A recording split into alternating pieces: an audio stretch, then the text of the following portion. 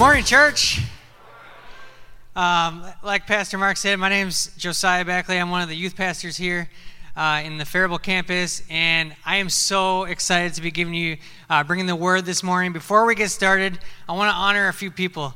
I want to honor Pastor Rob and Becca Ketterling, our lead pastors, just for speaking life into this church and into my life personally. So thank you to Pastor Rob and Becca. Thank you to Pastor Mark and Jamie, our campus pastors. Come on, give it up for Pastor Mark and Jamie. They're incredible leaders. They love this church. Their heart is literally for this church and for this city. And the same people that you see on Sundays, you see on a Tuesday, Wednesday, Thursday. They're the same people. And so they're just so genuine, and we love you. Courtney and I love you. So thank you. And then the last person I want to honor is my wife, Courtney, over there. She is, give it up for Courtney. She's an incredible person. She's my better half, and she's just amazing. So thank you for supporting me. All right, let's get into the word. Today, we're going to be talking about the Good Samaritan. The Good Samaritan. And the story of the Good Samaritan, there's a lot of judgment going on there. There's a lot of overlooking. And so I thought it'd be fun to kind of think about a few things that we judge on in life, right? So how about this? Walmart and Target. You either love Walmart or you love Target, right? Me personally, I love Walmart. Courtney loves Target. If she could, she would probably move there. Okay? Another one, iPhone and Android. You're either an iPhone person or an Android person, right? And then the last one I want to talk about is this. This one, get ready. Vikings or Packers? Ooh, I know. And if you pick Packers, I'm judging you on the inside just a little bit, all right? But let's get into the word, all right? Lord, we just thank you for this message. We just pray, Lord, that you touch the hearts of these people listening. And we just pray, Holy Spirit, that you take over and that this is your word. And I'm just delivering the message. And we just thank you for doing a mighty work today. In Jesus' name. And everyone said, Amen. So there's going to be a picture up on the screen. And it's going to kind of give you a little insight as to what we're talking about here. That right there is the road down to Jericho, and that's where this story is kind of taking place. And in Luke 10, 30 through 37, Jesus replied with the story. Before we get into that, let me give you a little context. So Jesus is talking to a few people about all sorts of stuff and about loving your neighbor. And there's this lawyer who thinks he knows it all. And he's like, I know everything about the law. And so he wants to challenge Jesus. And he's like, well, Jesus, what exactly do you mean by neighbor? Because, is it someone close to you? Or what do you mean by neighbor? What do you mean by love your neighbor?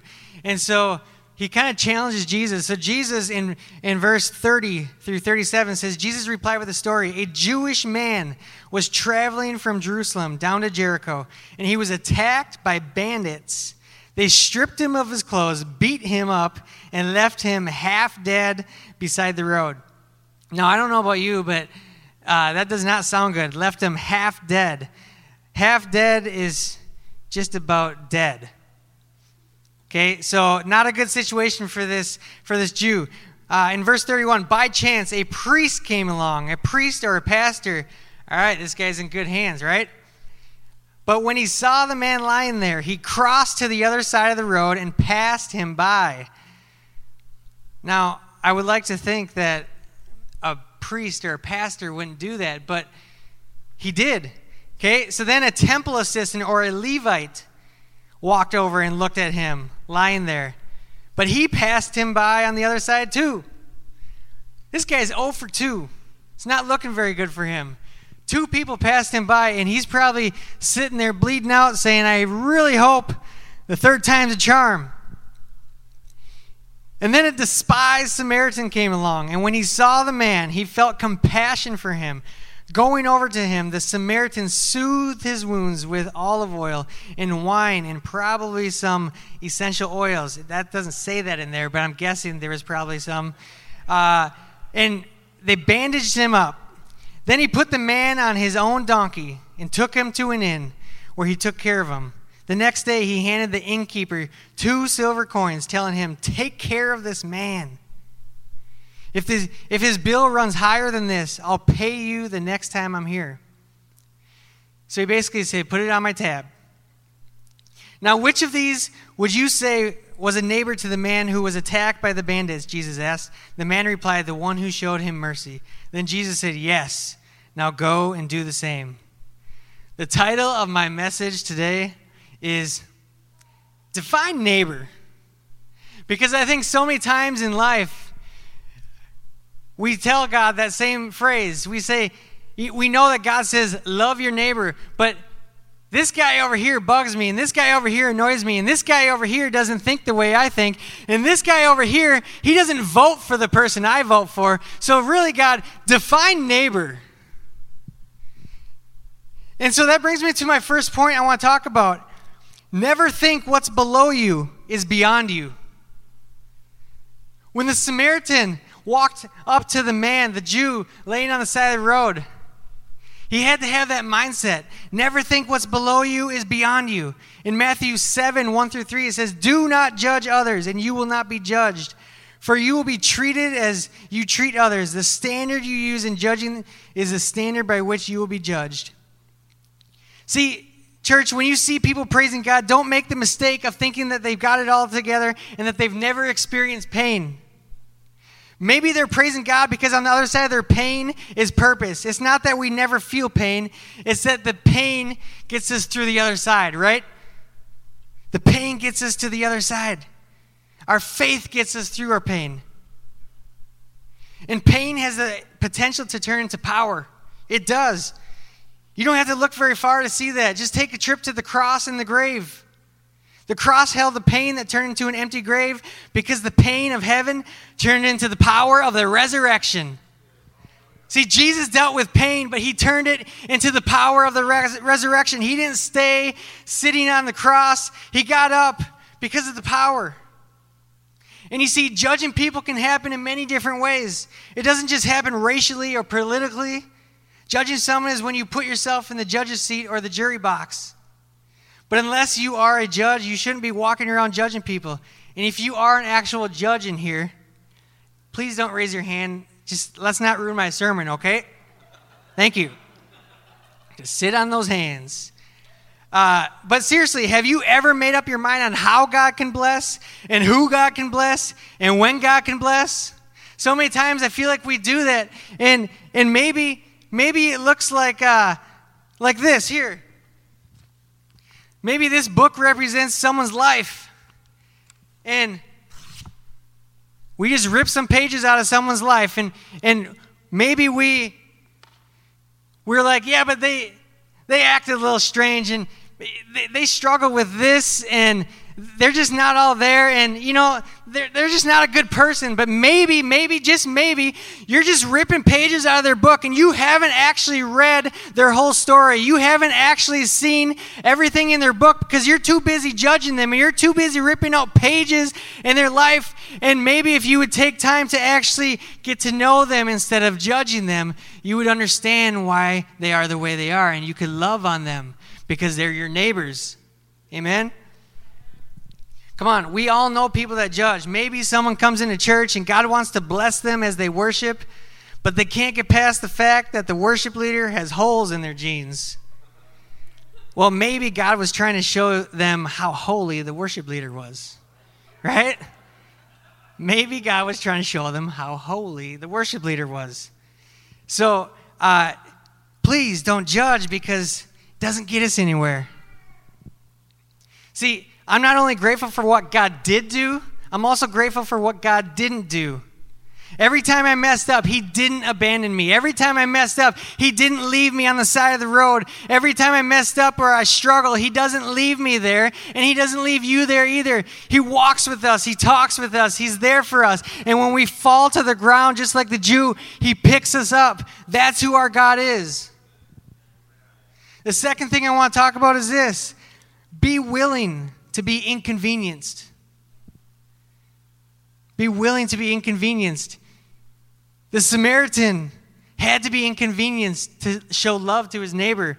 He had to be. In Luke 15, 1 through 5, it says, tax collectors and other notorious sinners often came to listen to Jesus teach.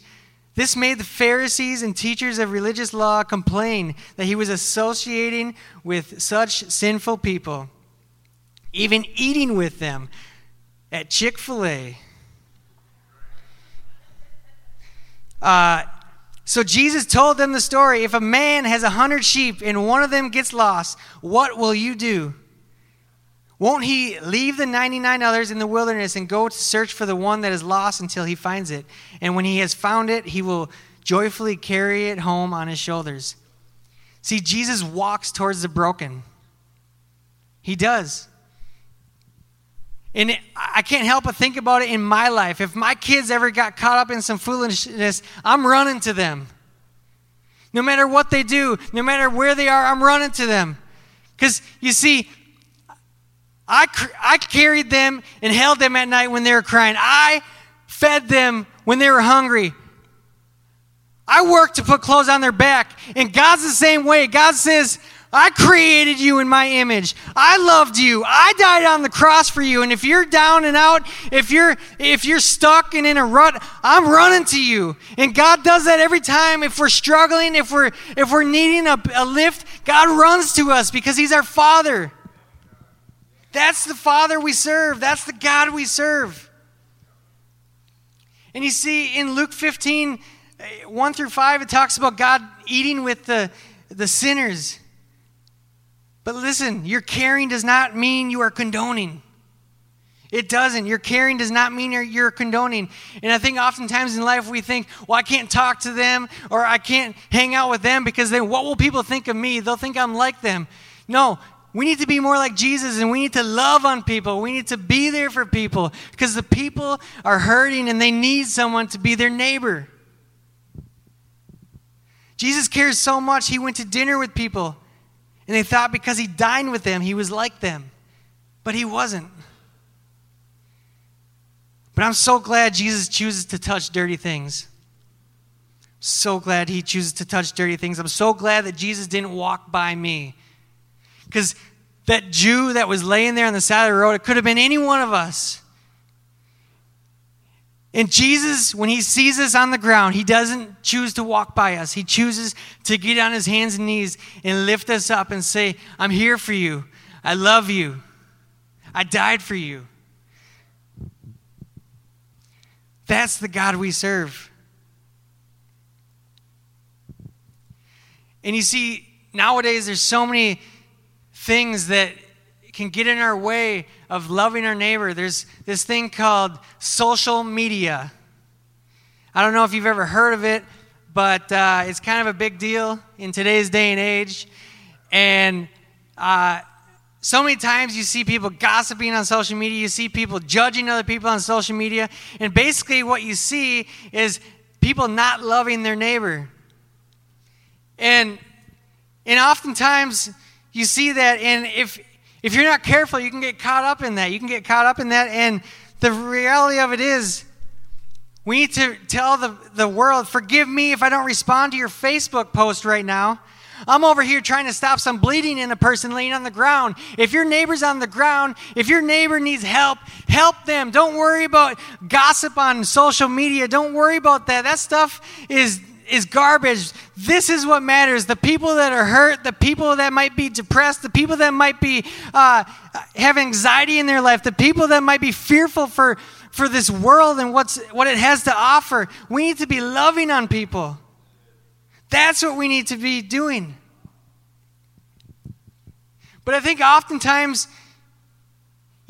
people say, well, yeah, we all have struggles, but I'm not cool with these struggles over here, or I'm not cool with those struggles. But you see, when your Jesus only died for what you're cool with, you got the wrong Jesus. Because Jesus died for all sin. Jesus died for everyone's struggles. Jesus died for everyone's mistakes. And it doesn't matter where you came from. It doesn't matter where you're going. Jesus said, I took care of it on the cross, and it is finished. That's the God we serve, and that's how you love your neighbor, just the same way Jesus loves you. The third thing I want to talk about is this. The third and final thing, the church should always be open. The church should always be open. Matthew 11:28 says, Then Jesus said, Come to me, all who are weary and carry heavy burdens, and I will give you rest. See, in this story with the Good Samaritan, the church is the inn. He brought the Jew to the inn to get healed. He brought the Jew to the inn to get restored. That's the church. We need our doors open to the hurting and the broken, because, you see, church is not a museum for saints. It's a hospital for the broken. People are broken out there. People are lost. People are dying, and they need to come into a hospital. And some of them might not feel like they can come in here because they feel like, I have to be perfect to come in here. I have to have it all together to get in here. But we need to show the church that, no, we need to show people that this is a hospital. And you can come in here, and you might come in here with a limp. That's okay. Limp on in here. You might come in here with a wound. You might come in here with blood dripping down. That's all right. Come on in here. Come on in here. This is where you get healed. That's what we need to do. We love our neighbor and know that this is where they need to be. This is the place they need to be. See, these innkeepers weren't the best kind of people. They weren't. They didn't have it all together. Isn't that like the church? We don't have it all together. Sometimes we just show up. And that's all we can do, and God can do the rest. I'm not the sharpest crayon in the box. Sometimes I can't even find the box. But I'm so glad God chooses to use me even when I'm broken. I'm so glad. See, generosity is one of our core values in this church. And it doesn't have to do with just money. Being generous with your time and resources is not just something for you. It's not just something from you, but it's to get something to you and through you.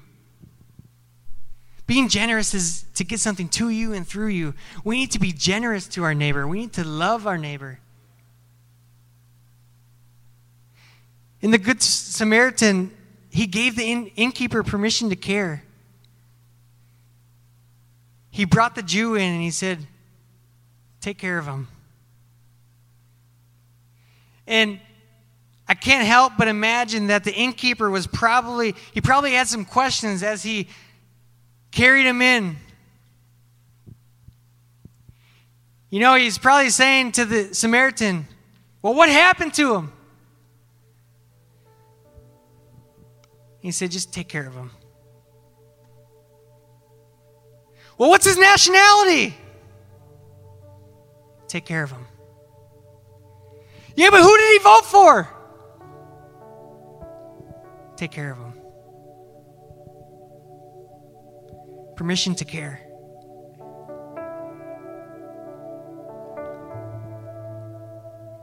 And that's our job, is we need to care for people.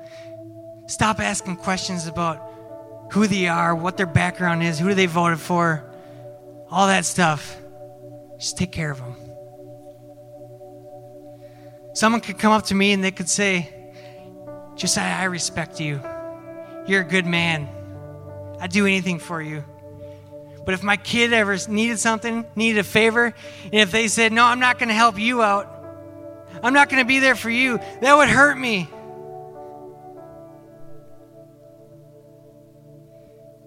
Because if you love the Father, you'll love what the Father loves. And I think so many times in life, we say, God, I love you. But I don't love them. God, I love you. But I don't want to talk to them. And I think God is saying, if you love the Father, you'll love what the Father loves. Love your neighbor. See, he told the innkeeper, whatever else you spend, I'll pay the bill. When the church takes care of the hurting, God will always repay. He'll always repay. Loving people is not a game, it's our aim. This life we live is not a game. We need to consistently say, every day when we wake up, it is our aim to love people. It is our aim to show them the love of Christ, no matter what they look like, no matter how they talk, no matter anything, no matter what their background is, love them. The church should be messy. Why? Because people are messy. And it's okay if our church gets messy. It's okay if people come in here and their sin gets all over the seats. That's what the blood of Jesus is for. It's okay. So church, never think what's below you is beyond you. Always look for the hurting. Be willing to be inconvenienced. Be willing to go out of your way to love your neighbor. And remember, the church should always be open to the broken and the lost. Let's pray. Lord, we just thank you for this time. We just thank you for this word. We just pray right now, Lord, that this word will change lives. We pray that this word will change the people around us. We pray, Lord, that through this word, we will get a better understanding on how to love our neighbors the way you love. Because we want to be just like you. We just pray this and ask this in your name. Amen.